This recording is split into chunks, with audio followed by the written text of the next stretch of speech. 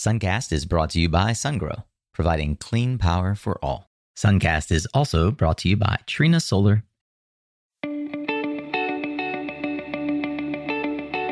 Hey there, Solar Warriors. I'm Nico Johnson, and this is Suncast. Each week, I pull back the veil on the life and business insights of clean tech entrepreneurs building the most noble and impactful companies of our time. I hope what you learn from this conversation is a catalyst for your own growth. So thanks for tuning in, and welcome to our tribe.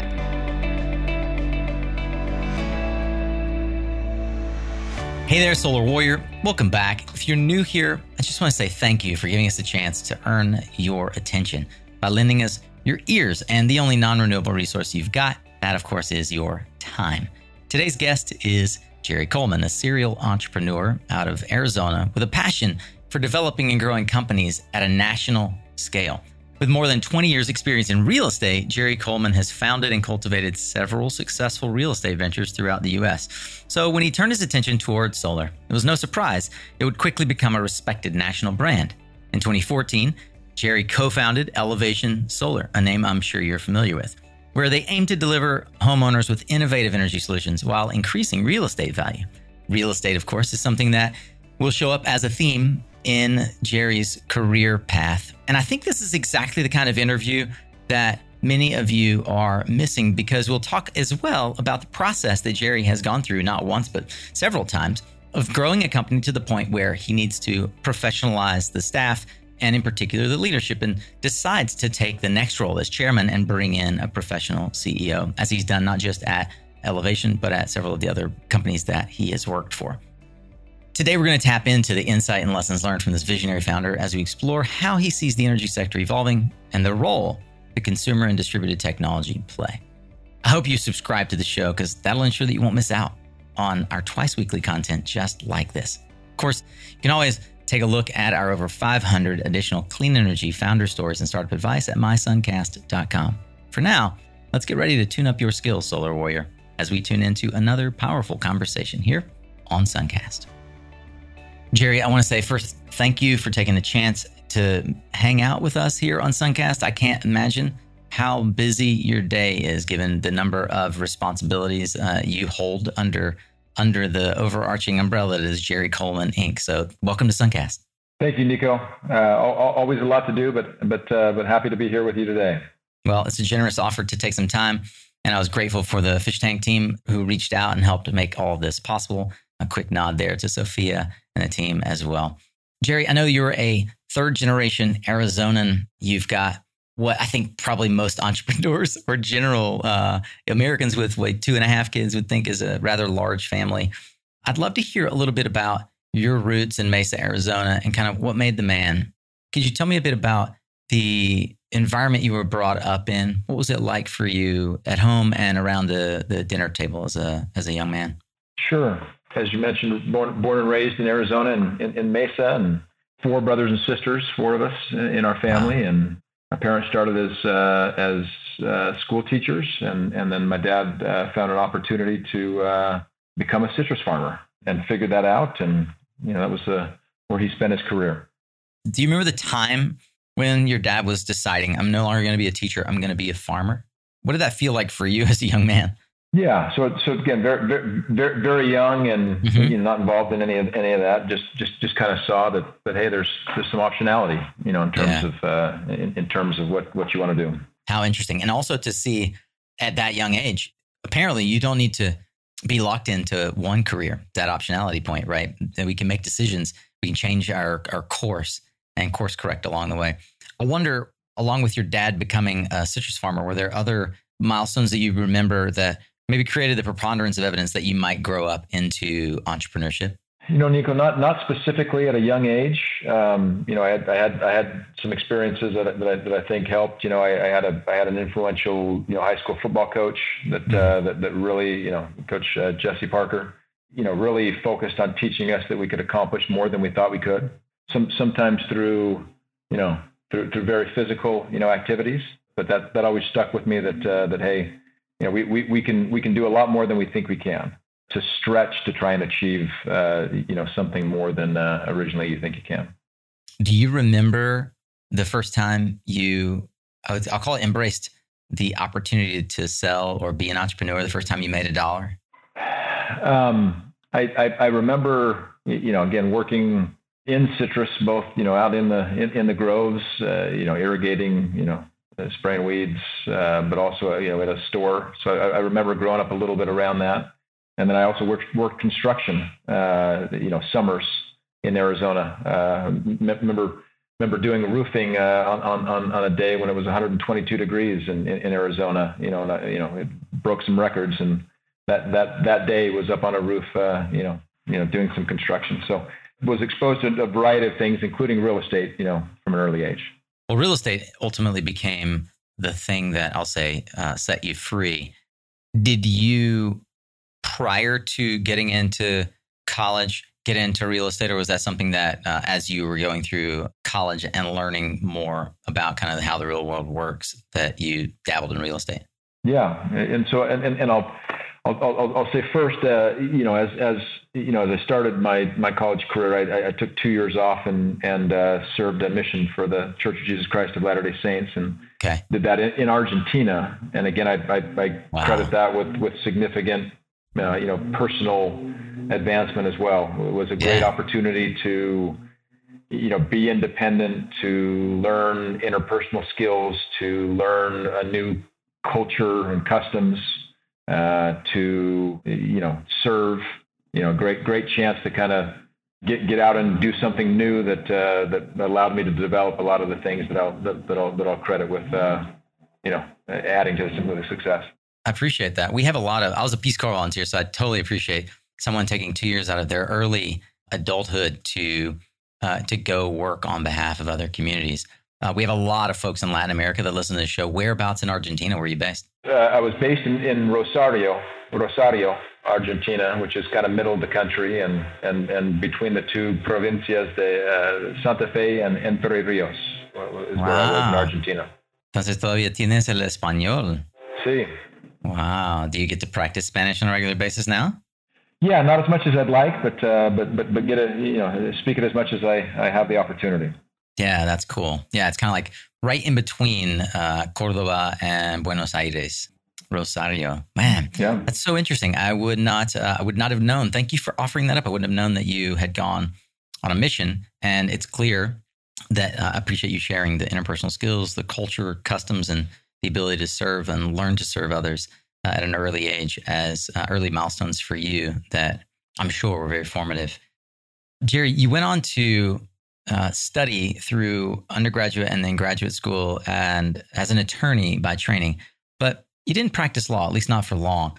I'm curious, before we jump into how you did end up developing your businesses, what career path did you not go down but always thought you would?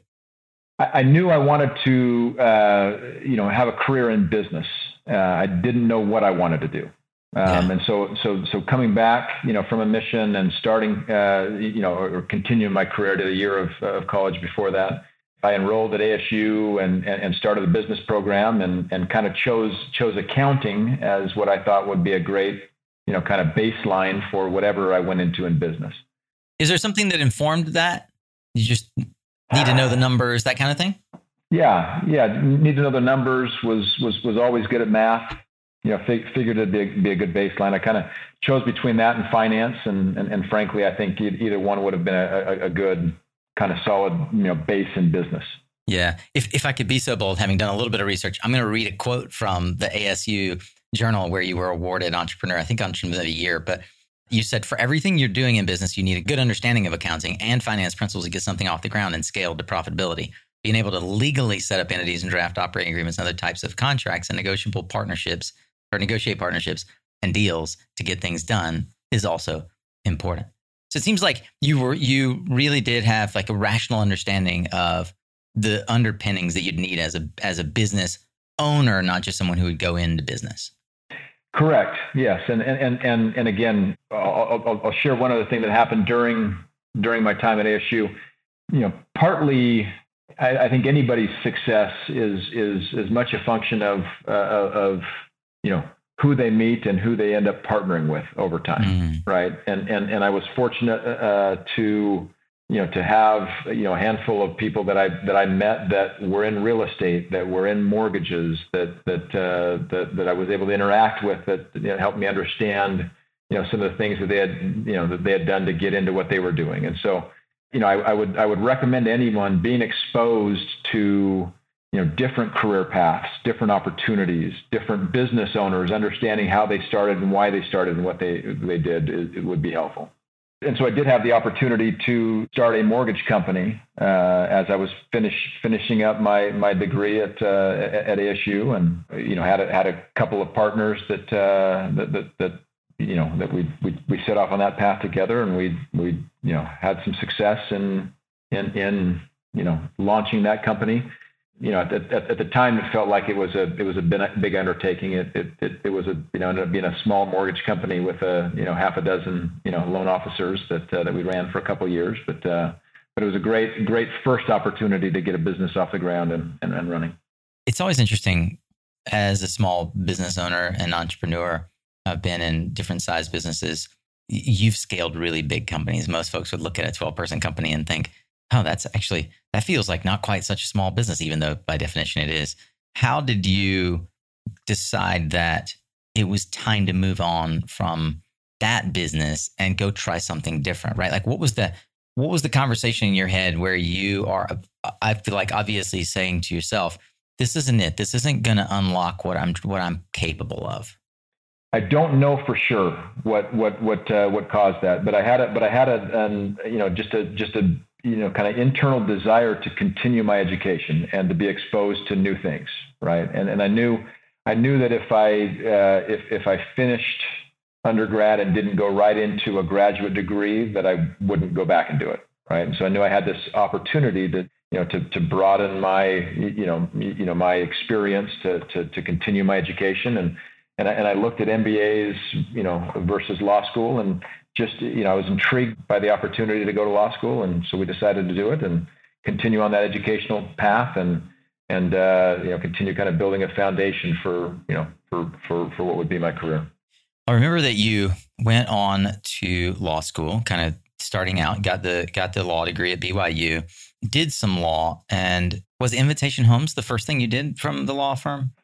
So came out of law school and passed the bar, and during law school I continued to do things on the mortgage finance side, as well as started with a mortgage company. We started buying some houses, and we had a handful we had 4 or 5 rental houses that we kind of but me and a partner bought and managed, self-managed kind of throughout law school and even before. Started looking at a few land deals with some people that I knew, and then specifically had one individual that was a close friend from we played Pop Warner football together when we were 8 years old, and were neighbors, went to high school together, played football all through high school. His father had been in real estate for decades, and he started getting into that business as I was going to law school. The business of land, right? This is the land entitlement. Yep. So this is land acquisition. Again, he was starting small with a few small pieces that he'd acquire and subdivide, and maybe build a home or two and sell a few lots. And so we stayed in touch as he was doing that. As I finished up at law school, we reconnected and talked about expanding on what he was doing, and bringing more capital together, more structure together, and taking that to the next level. And that is a Venture Alliance investment group that from 2004 to present day you've been engaged in.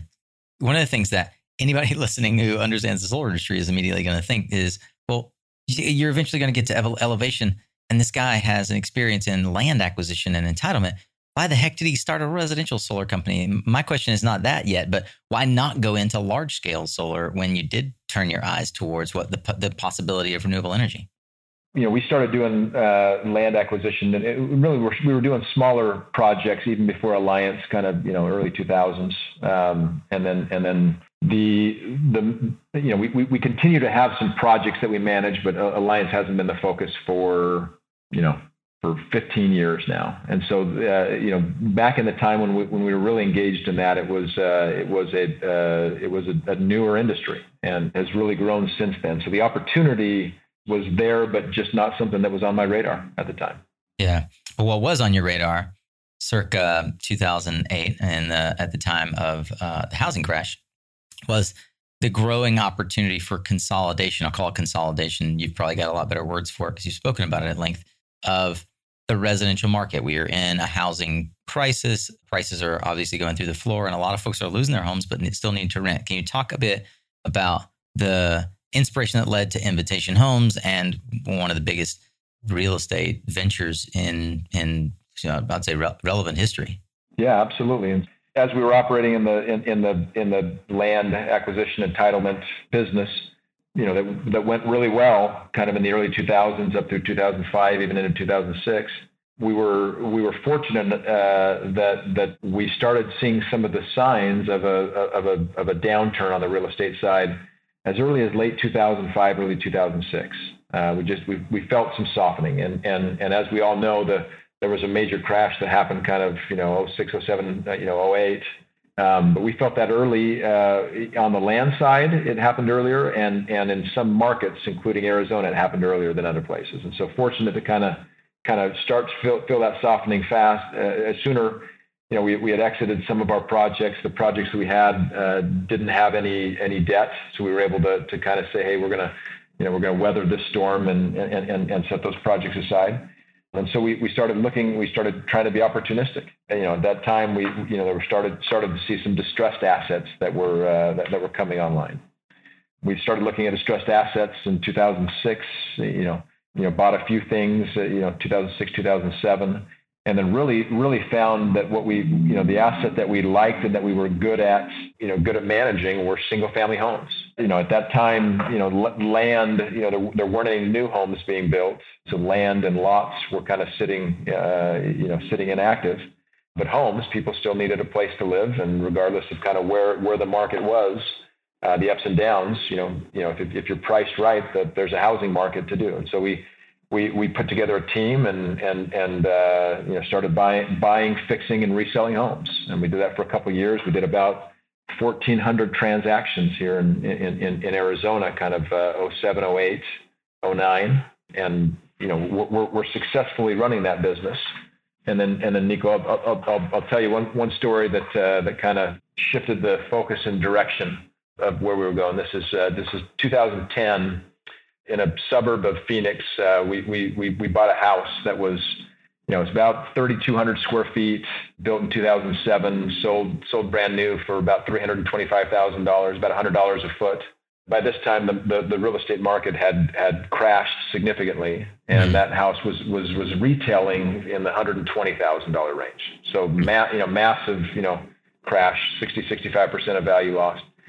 We went to the foreclosure auction that day, and we bought that house for $63,000, $19 a square foot. That's how bad the market had gotten in some of these areas. So we said, hey, we can fix this house and we can sell it now, but there's got to be a better opportunity here. If you believe in America, that America will come back, you believe that this house is going to appreciate significantly.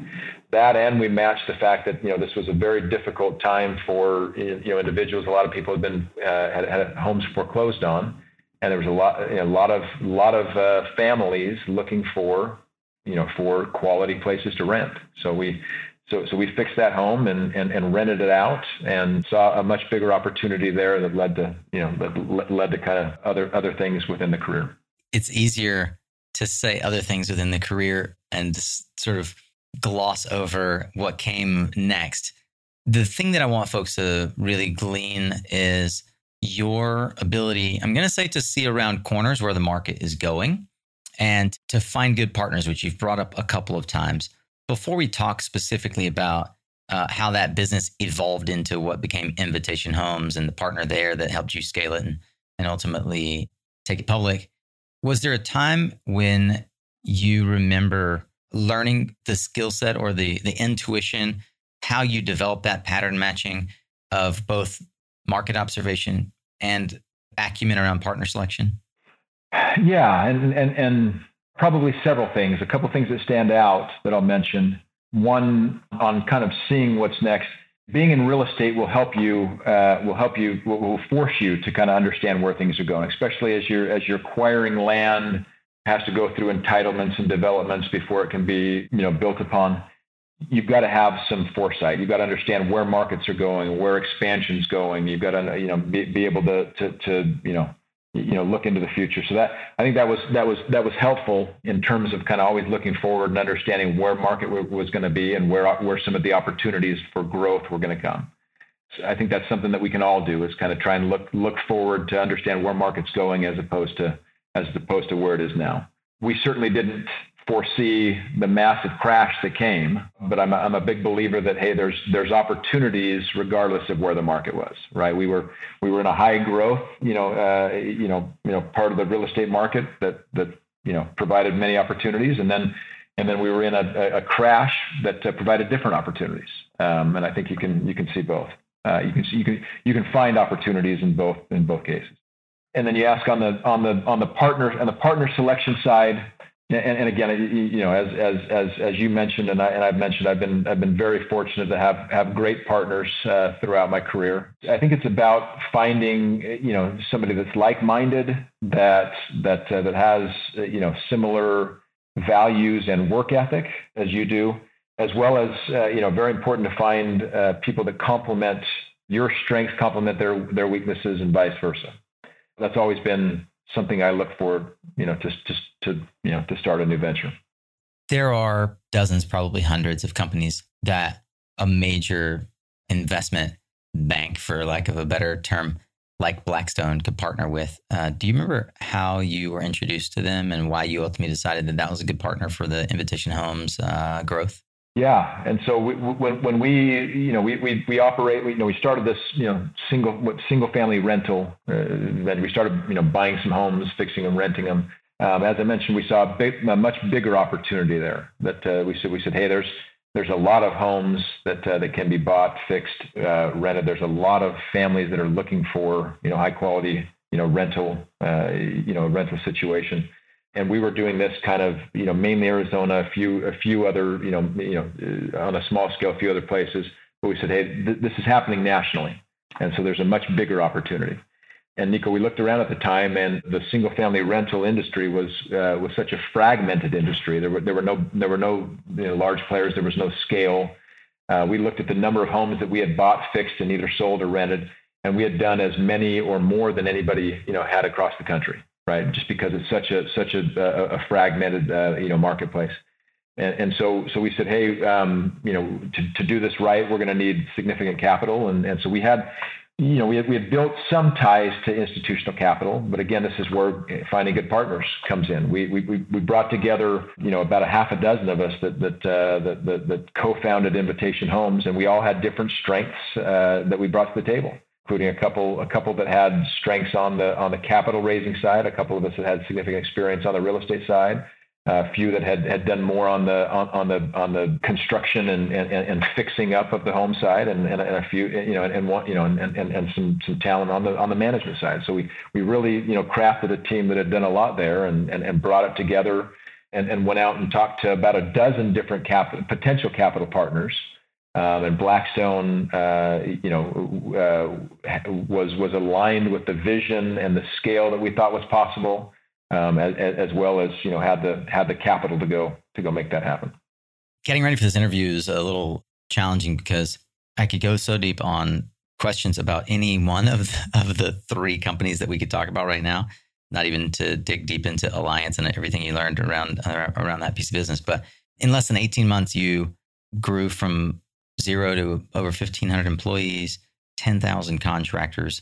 You've now got over 50,000 properties and over $10 billion collectively invested in 2 years' time with Blackstone into Invitation Homes. And you decide to leave and go start not one, but two different companies. I want to understand the mindset that you operate in, where I think most people who in their youth decided I want to get into business, having reached what many would say is the pinnacle. You've taken a company public with a partner like Blackstone, and you've deployed $10 billion in investment capital. What were you feeling at that moment, that hunger that forced you to take a step out and look for something new?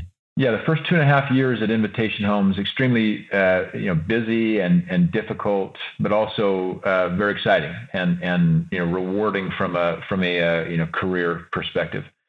And so I realized that hey, I really enjoy the process of coming up with an idea, finding the right partners, having that the synergies of the different strengths of the partners. Launching a business, beginning to scale it, getting it up to a path, and then I also found that there's a lot of talented people that are much better than me at managing a scaled business and kind of running those operations and dialing in processes and procedures and other things like that. So those first, as you mentioned, through those first kind of 2.5 years of Invitation Homes, we had acquired 50,000 homes and invested $10 billion of capital, and we'd started to stabilize that portfolio. And again, that's very fast to get to that pace, but it was we entered a little bit of a different stage there, and so it was the right time for new talent to come into the business, some of the existing talent to kind of shift places, and for me to step away from the day to day. For a sense of scale, if anybody's trying to do the numbers in their head, that on average is buying 68.5 homes a day over a 2-year period, which clearly is done as well in large lots, like actually buying tranches of property. Not. I imagine it's got to be similar to buying student loan debt in some form or other, right? You can buy it in large holdings. Yeah, actually, we looked for those opportunities and we evaluated some of them, but we ended up by over 90% of the 50,000 homes were bought individually, one at a time.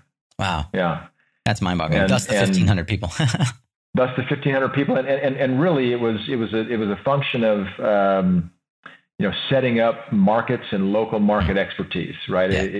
It's real estate is very local. And so going in and finding the right people in the right markets that can do a lot of that heavy lifting. That was one of the keys to being able to do that.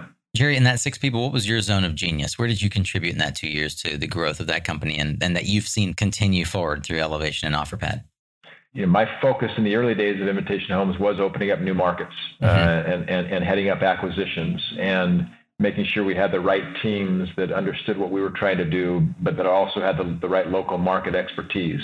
And coming in and getting teams set up and started, and then coming back and making sure we were buying the right product and fixing it up the right way and all of those things. And so that on the opening markets, continue to scale a business and the acquisition of the hard real estate is where my focus was. Well, as you're opening markets circa 2013, 2014, it seems that you became aware, as many did in the business sector, certainly in the real estate, that Tesla and Sunrun and SolarCity and other companies are really opening the real estate market to the solar opportunity, and institutional capital was pouring in to support the portfolios of companies or the portfolios of assets that companies were buying. Can you talk a bit about the moment or the time frame where you realized there's an unmet need in the marketplace that the Venn diagram of my real estate knowledge, my market development skills, and my intuition around what's happening next meets, and that became Elevation? Talk to me about that. Sure. Yeah. And so all of those things that you mentioned, we were seeing happening, in the space. Along with that, we recognized that behind, rent or a mortgage, the next biggest expense, that you have on the residential real estate side is your energy cost. We had seen the power of scaling a business and building efficiencies and finding the right financing tools and all of those things that we did on the single family rental side and thought that they were very much applicable on the energy side. And so we 2014 we said, hey, with the idea of going out and finding the right residential energy solutions, and starting by installing those, one house at a time. We could develop those right solutions and deploy them at scale, onto portfolios of residential real estate. Were you seeing this as an opportunity to put solar on the Invitation portfolio, or to offer it as a standalone service? How did that sort of first machination happen for you? Yeah, it was both. It was we knew we could develop those solutions. We knew we needed to develop those solutions one at a time, and we knew that would be a solid business for us to operate. But always had as one of the main objectives to be able to develop what those energy solutions should look like, and on an individual home basis that could then be rolled out to larger portfolios of homes. And Nico, maybe I'll say that what we found, and what I thought would be the case, and what we found to be the case is with scale comes new opportunities. Right. For example, as we began to scale Invitation Homes, we did the first ever securitization on single family rental homes that lowered our cost of debt capital significantly. Right. Yeah. That's an example of what scale can do to help you grow business. We obviously found tons of efficiencies in running that business with the type of scale that we had.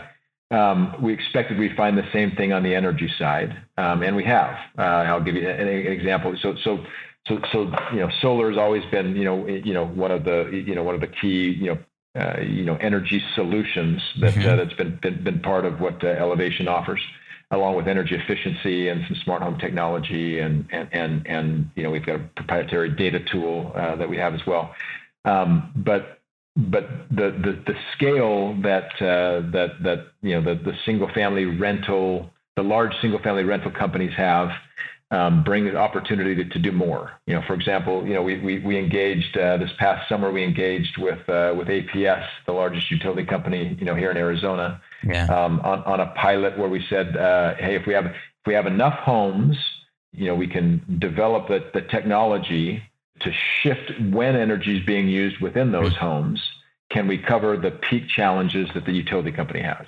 And so we did that last summer, and we proved out that we could move enough energy use on an individual home basis from the peak periods of time to earlier periods of time or later periods of time, that with the scale that these large companies have, we can create virtual power plants in these markets. Right? We can have the same effect as a utility company coming and building a peaker plant. And again, trying to do that on an individual basis, very difficult. Coming in with tens of thousands of homes, you can do a lot. You can do a lot more. So I use it as an example of the benefits of scale that we thought we found, that we have started to find. I wondered, coming into this, do you see Elevation, or did you as a construction company, or something different? Are you ultimately in the power business, owning the assets, or did you see Elevation as like a door knocking sales and marketing construction company? Yeah, so we in the early days we saw both as opportunities, and frankly, Nico, this was my first foray into energy, and so a lot of things that as a group that we've learned over the years. But I think you need the right balance of all those things. You have to have the sales side of it that drives that drives the business. You've got to be able to fulfill, and so the construction piece is very important. You've got to be able to have the right strategy to where you're developing new solutions and taking them in ways that you can roll them out meaningfully to individual homeowners and to these portfolios. And so, the key for us has always been to, find that balance of having all of those components, as part of the solution that you can provide.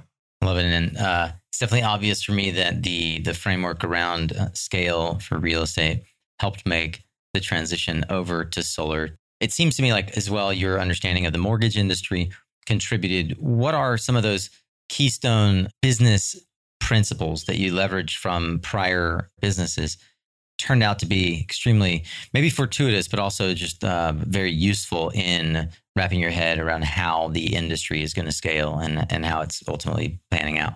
Yeah, I think there's several learnings. Certainly an understanding of real estate and finance, is key to the solar industry, as everyone in the business understands. So those were very helpful. Again, finding the right talent and the right people to come help build an organization, always extremely important. When you're starting something from scratch, understanding that there are people that are really good at the 0 to 1 part of this equation, that figuring out how to get our first handful of installs done, and figuring out how to do all of the little things that need to be done to set up a company. From there, figuring out, okay, who can get you from 0 to 1, and then who can get you from 1 to 10, and then who can scale it even bigger from there. And how you bring all that together, I think, is extremely important. And that's what requires, great partners, great executive team, great employees overall, and hopefully a structure that incentivizes everybody and builds the right culture in a way that everyone has a great experience doing it. Yeah, it's interesting. There are a number of peer organizations, named notably Sunrun, Sunnova, Vivint, now part of Sunrun, that have the scale that you're talking about in terms of the contract structures that they engaged in and the intuition they had around adding battery storage and contractually structuring the battery storage so they'd have access to it. I'm curious around two things. How did you know that, or how did your team think about adding batteries to the offering such that you could eventually offer this virtual power plant component? And then the second thing to that is, how did you go about choosing the right material or equipment provider for that effort? Yeah, and again, I'll start by saying that this is all still a work in process, right? Obviously, batteries became a part of the solution, early on, just the overall solution, and another thing to offer as part of the overall, residential energy offering. In terms of how and where they'll fit in the future. And you mentioned a couple of companies. There are a lot of great companies doing a lot of great things out there, right? We're trying to tailor our approach and our focus to some of these areas where that we know and that we're experienced in.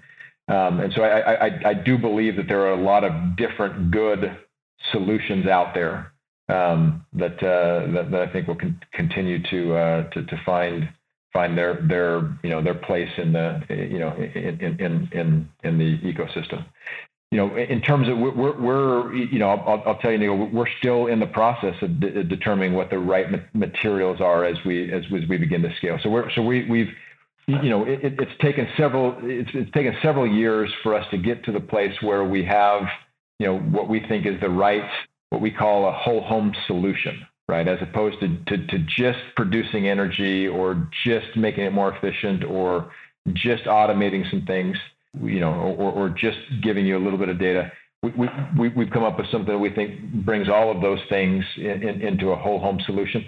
That frankly, when we talk to customers, both large and small, we let them know that, hey, this is the right solution for you today, but we're going to build this in a way that incorporates any new technology or any new solutions that come down the road. Can you give me a sense of scale of Elevation? It's now almost 8 years old. How big is the company now? Company, is in that stage now where we've grown significantly. The core business is roughly about $100 million a year run rate on the revenue side, and the solutions, part of our business, which is the one engaging with the large landlords, is just starting to get to revenue, and that's where we're engaged right now with owners of homes that would be 100 times the volume we did last year. Yeah. Right. And again, that won't happen quickly. There's a process to get this rolled out in the right way, but there's we kind of feel like we've been ramping, and now we're just ready to go to a much larger scale. I'm going to guess that took longer than you thought it would. It definitely took longer than I thought it would, and for many reasons, right? One is coming up with the right solution. Two is starting to build the resources to be able to deploy at scale. Yeah. And then three is just, the large owners of property are focused on property, not necessarily focused on other things. And so these, if you take Invitation Homes as an example, Invitation Homes is now a company that owns over 90,000 homes. And I'm looking as of today, it's $23.3 billion market cap company. So these are large institutions that we're working with on that side. Wow, remarkable.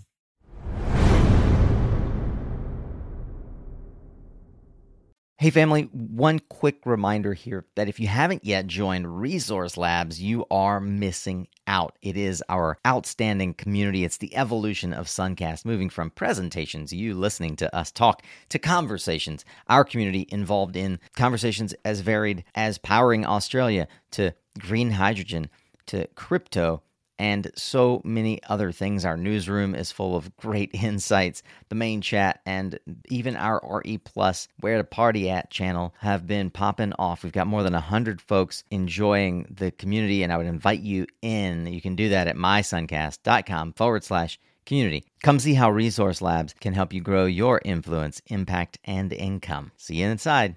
Hey, I know you are a savvy listener. Heck, you're listening to Suncast, and you've probably, as a result, heard of a little company called SunGrow. If you're not using SunGrow inverters on your projects, I would love to better understand why. They are the inverter of choice for many of the EPCs that I know. SunGrow is the number one in gigawatts deployed. They've got the top bankability in the industry. Heck, Solve uses them for the majority of their projects. And you may not even know, but SunGrow has the largest R&D team in the power electronics industry. These three key points alone have convinced most of the major U.S. developers to prefer SunGrow. They now experience a diversified supply chain, local service team, patented containerized product, all with their seamless, pain-free commissioning. Look, imitation is the highest form of flattery. So why spend all of your cycles on what inverter to use when the largest EPC in the land has already done the heavy lifting for you? You can have their same experience for your projects. See how at mysuncast.com/sungrow.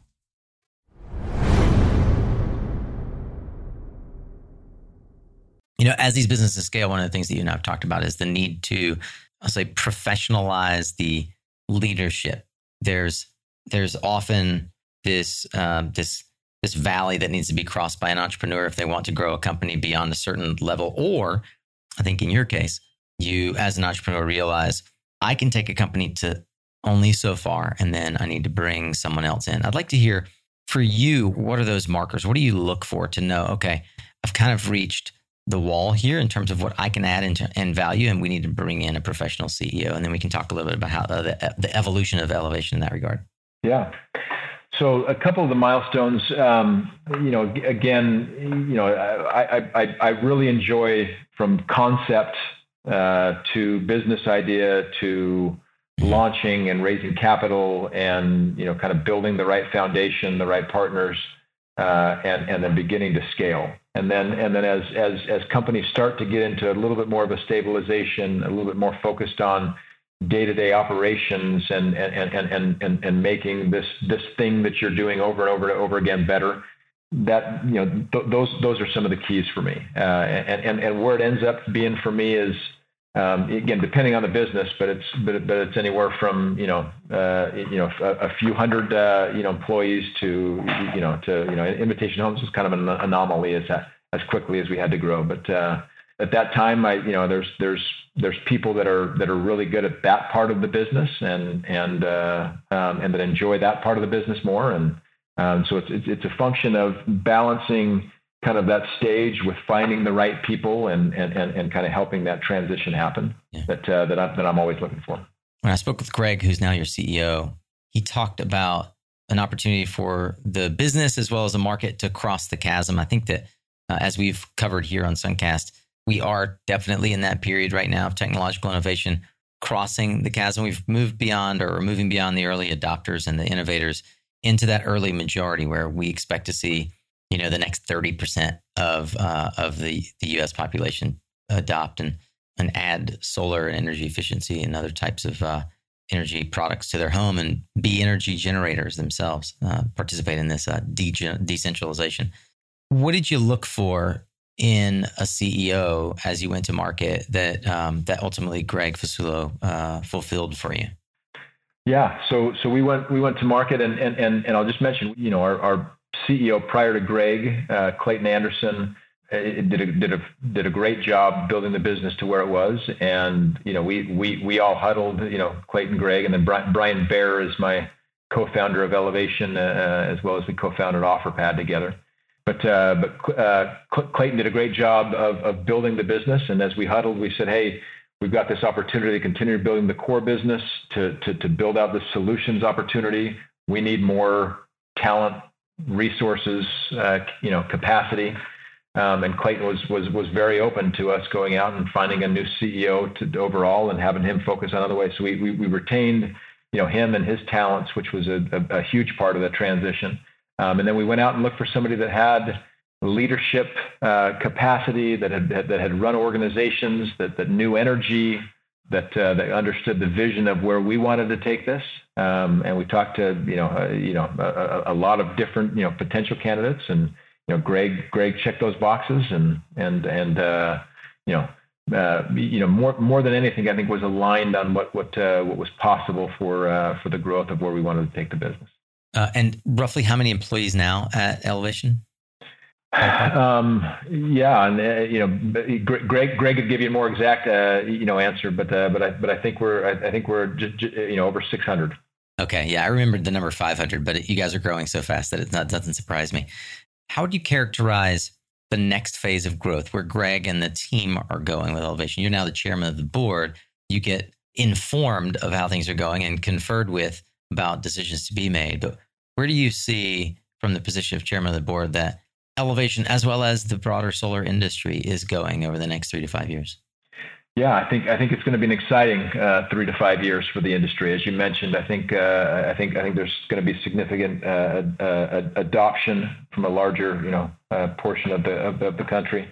So how we see the business is I'll just mention a couple of things. Continuing to build the core business that's rolling these solutions out to individual homeowners is going to continue to be a focus.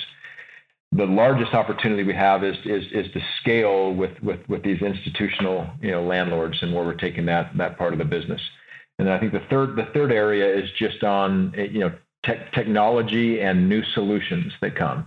Right. I mentioned we have a proprietary, data piece that's called, Curb. That's a unit that's installed at the breaker level that provides, full transparency of consumption and production in the home on a real-time basis. And that's an app that the homeowner gets that helps them make better decisions. But then, as you can imagine, it's also a data that can be used to help a landlord understand when an air conditioning unit is going to fail and get out in front of that. So it's a better experience for the resident in that home, as well as a cheaper cost to fix that. So there's pieces around data and technology, and then just, I think all of us understand that technology is going to get better, and there'll be new options that we want to incorporate into what I call this whole home solution. So those would be the 3 areas of focus for Elevation in the coming years.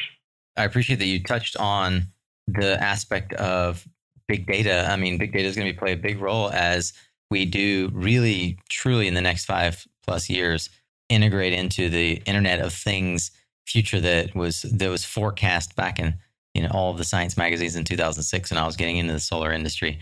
And in particular, the ability to use that technology to get insight into what's happening in the home, but to provide decision support for asset managers, fleet owners, that if we think about it just as large swaths of property being owned by asset managers like Blackstone, there is a lot of decision support available now at the sensor level that just wasn't available even in 2014 when you started. It wasn't available at scale. At least there were much smaller companies like Sense and Smappy that were providing that kind of technology. So it's really interesting to see that you guys are you developing in-house these products like Curb, or is it a joint venture type of partnership?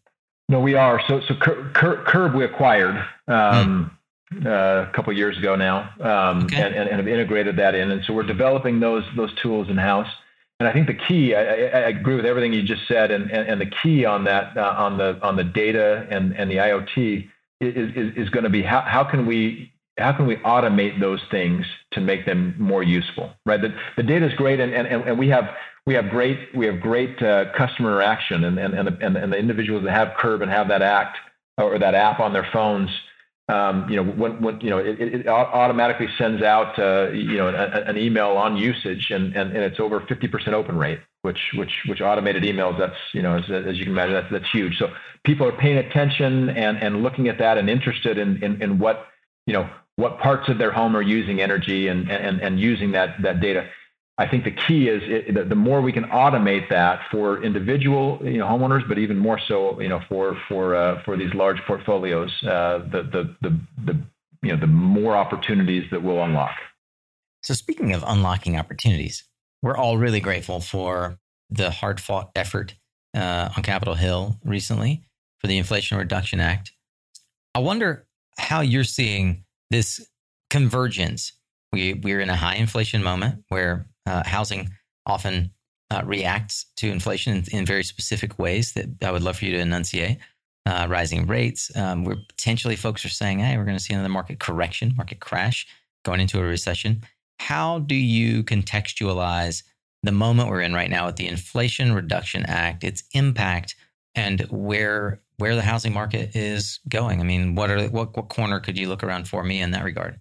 Sure, and then I'll say first of all that I have some opinions, and I'll share a couple of them. But it's a very uncertain time, and I think it could go a lot of different directions. But certainly, real estate markets are always cyclical, and so they're always trying to find this balance, and so the up and down is normal. Leading up to the crash, we saw huge increases that created more of a bubble and then a huge crash. What we've seen from over the last decade now is kind of slow and steady growth, right? Mm-hmm. And so that should lead us to believe that maybe a correction will be slower and steadier correction. Again, don't know for sure, but certainly could see that. There's some unhealthy things that we see from an economic perspective, but there are also some healthy things. And so I think it'll be very interesting where, what we see happen over the next 6 to 12 months. Not surprised at all if we see a correction and even a significant correction in housing over the next couple of years. But again, with that, I think there's always opportunity. There's opportunity, continued opportunity in the real estate space, and continued opportunity, obviously, in the energy space. With inflation, obviously comes higher energy cost, which hopefully the inflation on solar panels and other equipment continues to separate as it has from traditional energy costs, and I believe that will continue to happen. And so finding those right opportunities to get more efficient and provide additional savings and try to be innovative in terms of how to roll out those solutions in meaningful ways. In a soundbite, are there any potential unhealthy metrics economically that you're looking at that you'd be willing to discuss? On the real estate side, just affordability is one, right? And it's a very much a per market basis, but a lot of your big metropolitan areas are much less affordable than they've been in the past, and so that's one key metric that we look at. I referenced what I just talked about, just kind of minding that gap between renewable energy that we're offering as an industry and traditional energy, and then how easy we can make that help people make that transition. Those would be a couple of the things I've mentioned. You've mentioned a couple of times your partner in time. I won't say partner in crime. Tell me about Brian Bair. Yeah, so Brian and I have known each other. We going back to when we started, buying, fixing, and selling homes back in 2007, 2008. So it's been 15 years that we've been partners. And Brian, spent a time where he was one of the most successful real estate agents in the country. He helped us acquire a lot of homes at Invitation Homes, and also helped several of the other large institutional landlords. And then when I transitioned away from the day-to-day at Invitation Homes, he and I came together and saw opportunities to continue growing what we had been doing on the real estate side and launch on the energy side. And so Brian continues on as we built up OfferPad over the last 7 or 8 years and took that public last year. He continues on as the CEO at OfferPad, now a public company. And for those who are unfamiliar, what is OfferPad? So OfferPad is a real estate marketplace that instead of selling a home the traditional way, where you find an agent, you fix up the house, you list it, you don't know when it's going to sell, how much it's going to sell for, you do the repairs yourself, you have strangers come walk through it, you put it under contract, you hope it closes. Instead of all that, you come to OfferPad, you get an offer within an hour, and you pick your close date, and you're done. And you usually are able to find a price right in that same range that you would go to. Wow. With us being able to make margin on fixing up the house and what would have been paid in commissions. Yeah. And doing it at scale and very fast. So that's OfferPad. And that is fascinating. I mean, that's a whole other interview right there. I'd love to interview Brian at some point and just to hear his thoughts on the real estate market as well. But that's fascinating. What do you believe, given, 4 or 5 businesses, 6 businesses that you started? What do you believe are the hardest parts of getting a business off the ground? Yeah, I think there's quite a few challenges and hurdles to get over, for sure. It's first coming up with the idea and making sure it's the right idea, right? Making sure there's some type of a differentiation that you're bringing and something that you can either bring something new to the market or do something better than is being done. And then it's finding the right business plan, partners, strategy to take that idea to market. It's finding the capital to be able to do that. And then it's, Nico, it's a lot of hard work. I certainly encourage entrepreneurship to anybody that comes and asks me about it. I think it's a great and fulfilling career path to take. Yeah. But I also warn people that, hey, this is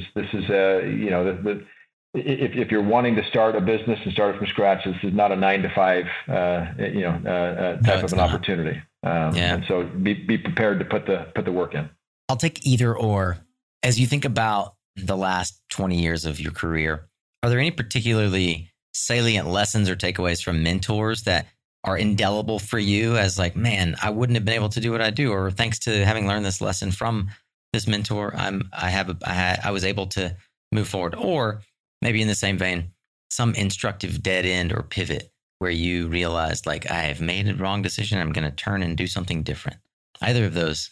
So I'll say one lesson learned early on, and this is from my partner at Alliance. His father, as I mentioned, he was in real estate. He had lived through certain cycles, and so he made sure that it was imprinted heavily on us that markets don't last forever, and there's cycles that are always coming, and prepare yourself for things that can go wrong. Right. And so that helped lead us to a decision not to take any debt on land that we were doing, which freed us up to be able to be opportunistic as opposed to dealing with issues. Right. And so I think there's lessons to be learned in any industry there that says, hey, expect that you're going to do well and prepare that way. But at the same time, prepare for the worst that could happen, especially those things that are outside of your control. So something that impresses me, Jerry, and I want to understand a bit more about this. I believe that folks that succeed do so for a lot of reasons, but not least which is because they create consistent habits and practice and routine in their life. You have 6 children, and I presume that you have a happy marriage and family life, and you find time to be with Absolutely. 6 children. The big question I have is like, how? I'm running a tiny startup. I have nothing near the scale of you. I have 3 children, and I find that I'm often working, as you said, kind of grinding to make it work. And I just want to learn, if I can personally, from you, anything that maybe you've gleaned over the years that help you be both a happy family man and a successful businessman. Absolutely. And I'll say that of all the things that we've been able to do and experience on the work side, the most rewarding and the most important in my life is my family and my faith. And I think it's all about balance in life. As you mentioned, you appreciate your listeners coming to the table and dedicating the time to listen here. We have a limited amount of time that we can spend, and so finding the right ways to spend it. I'll give one example that I think that was meaningful to me as we were starting Invitation Homes and we were opening up these new markets. Travel was heavy with 6 children, and first of all, I'll credit my wife, who's very patient and understanding, and is my partner in all things. But we found that it was important for us to spend time together, and so as I was traveling, I'd take my wife with me on a trip at least once a month. And wow. We'd let her, we were opening up 14 markets across the country. So we'd look at the schedule and say, hey, which of these 4 over the next 4 weeks do you want to go, travel with me to? And then I did the same thing with some of my older children. And then let's say if I needed to spend, a works week worth of time in Miami, then a lot of times what I would do is spend Monday at home, with the family, with the kids, put the kids to bed, take a red eye, to the East Coast, go straight to the office, put in, 10 hours, finally get some rest on Tuesday night, and put another, 11 or 12 hours the next day. I found that I could get almost a full week's worth of work in 3 days and be gone from the kids and the family for Tuesday night, Wednesday night, be back Thursday night, coming back, to the West Coast. And so being gone 2, maybe 3 nights, so home the majority of the time. And again, you can't have a permanent schedule like that, but for times and for seasons, you can make some sacrifices like that and make all things work. I really appreciate that. My wife and she's been a great partner as well, and we've made decisions similarly around travel, but also around location. One of the things that we have the privilege of now and have for really the past 10 years as a workforce is to decide where we want to work from. And increasingly now after COVID, but I said to my wife, do you want to move to San Jose? We were living in Oakland, or to Miami. And she said, I want you to be home for dinner. I don't care where we move. I want you to be home for dinner. And so we just maximized our ability to be home, have me home for dinner, which turned out I moved to Miami because I could fly in and out of Puerto Rico in a day. I want to once again acknowledge not just the listeners' generosity, but yours. It is no small feat to take time out of your extremely busy day to give us 90 minutes of your time. I'm so grateful for it. I'd like to wrap today with one question that I always ask, and it is what we call our crystal ball question. I'd like to end the day with a bold prediction. You have a habit of looking around corners. I'd like for you to help us be our periscope around the corner, if you will. What do you believe is the next opportunity for scaling clean energy? And I'd love to know what's in your crystal ball. Yeah. So in terms of new opportunity, I believe strongly that new technology, that new efficiencies will continue to come in the space. And I believe, I'll start on the residential side. You mentioned something very interesting. The landscape is changing significantly, and people are looking for more flexibility, and they want to live where they want to live, and remote work and everything else. So I believe there'll be continued flexibility on how and where people live, and I think that'll provide opportunities on the energy side, right? To focusing on if somebody is living half the year here or half the year there, or these markets that are more, have more favorable living conditions are going to continue to expand, then there's going to be bigger opportunities in certain geographic markets than others. And so I would say one on the technology side, and then one on geographically understanding what the additional flexibility on where and how people live, understanding that will help drive, where you should focus on, on what products and services you should bring to the market and what areas you should bring them to. Jerry Coleman is co-founder, former CEO business magnate from Arizona for companies like Elevation Solar and OfferPad and Insight, to name a few that we've talked about here today. Jerry, again, super grateful for your generosity of time and wisdom. I've learned a lot today, and I hope that we have a chance to bring you and Greg back on the show at some point. Sounds great, Nico. Appreciate your time as well. Wow. Solar Warriors, I hope that this conversation is as useful to you as it was for me. Just like Jesse Parker said to Jerry, all the way back as his influential coach in high school, you can do more than you think you can. You know, I've waited a long time for the interview that we just got a chance to absorb.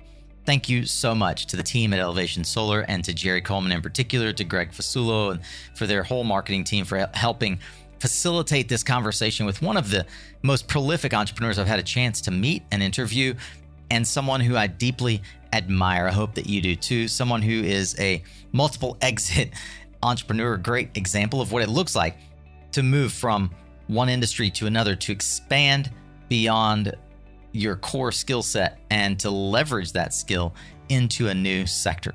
Few have done it quite as well as Jerry, and we gave several examples of that with his businesses in this conversation.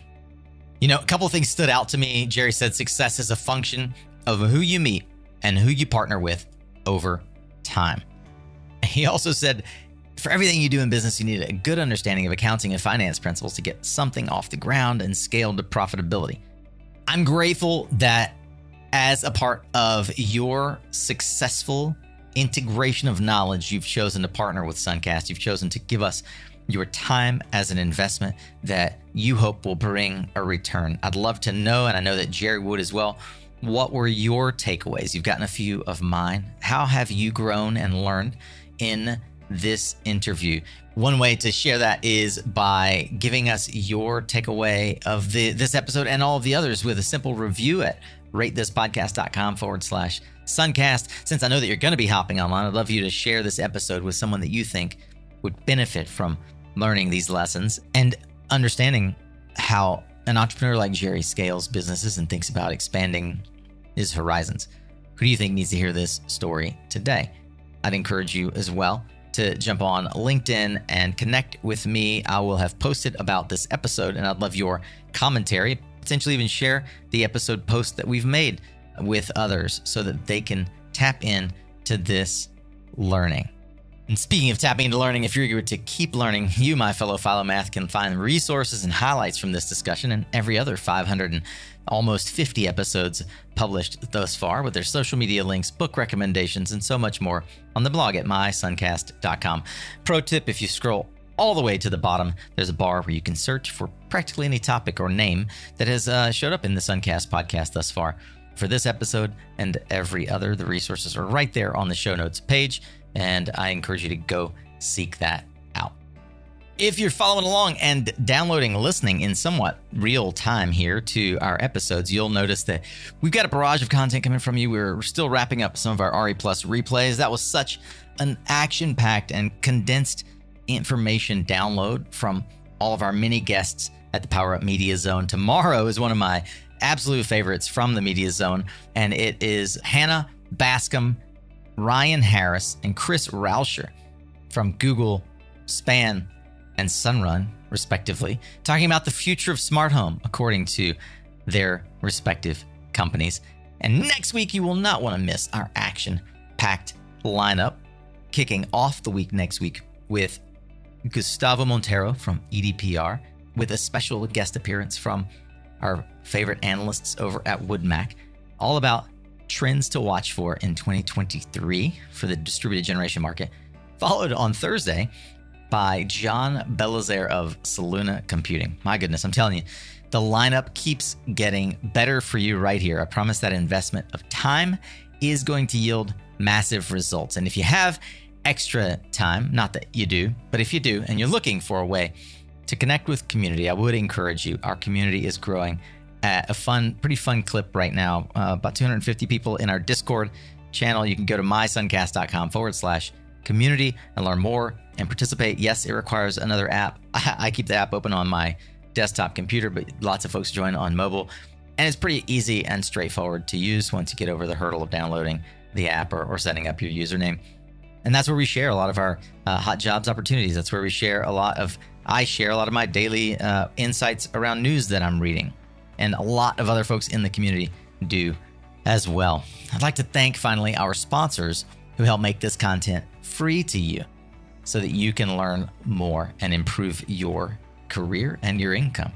You can learn more about them at mysuncast.com/sponsor.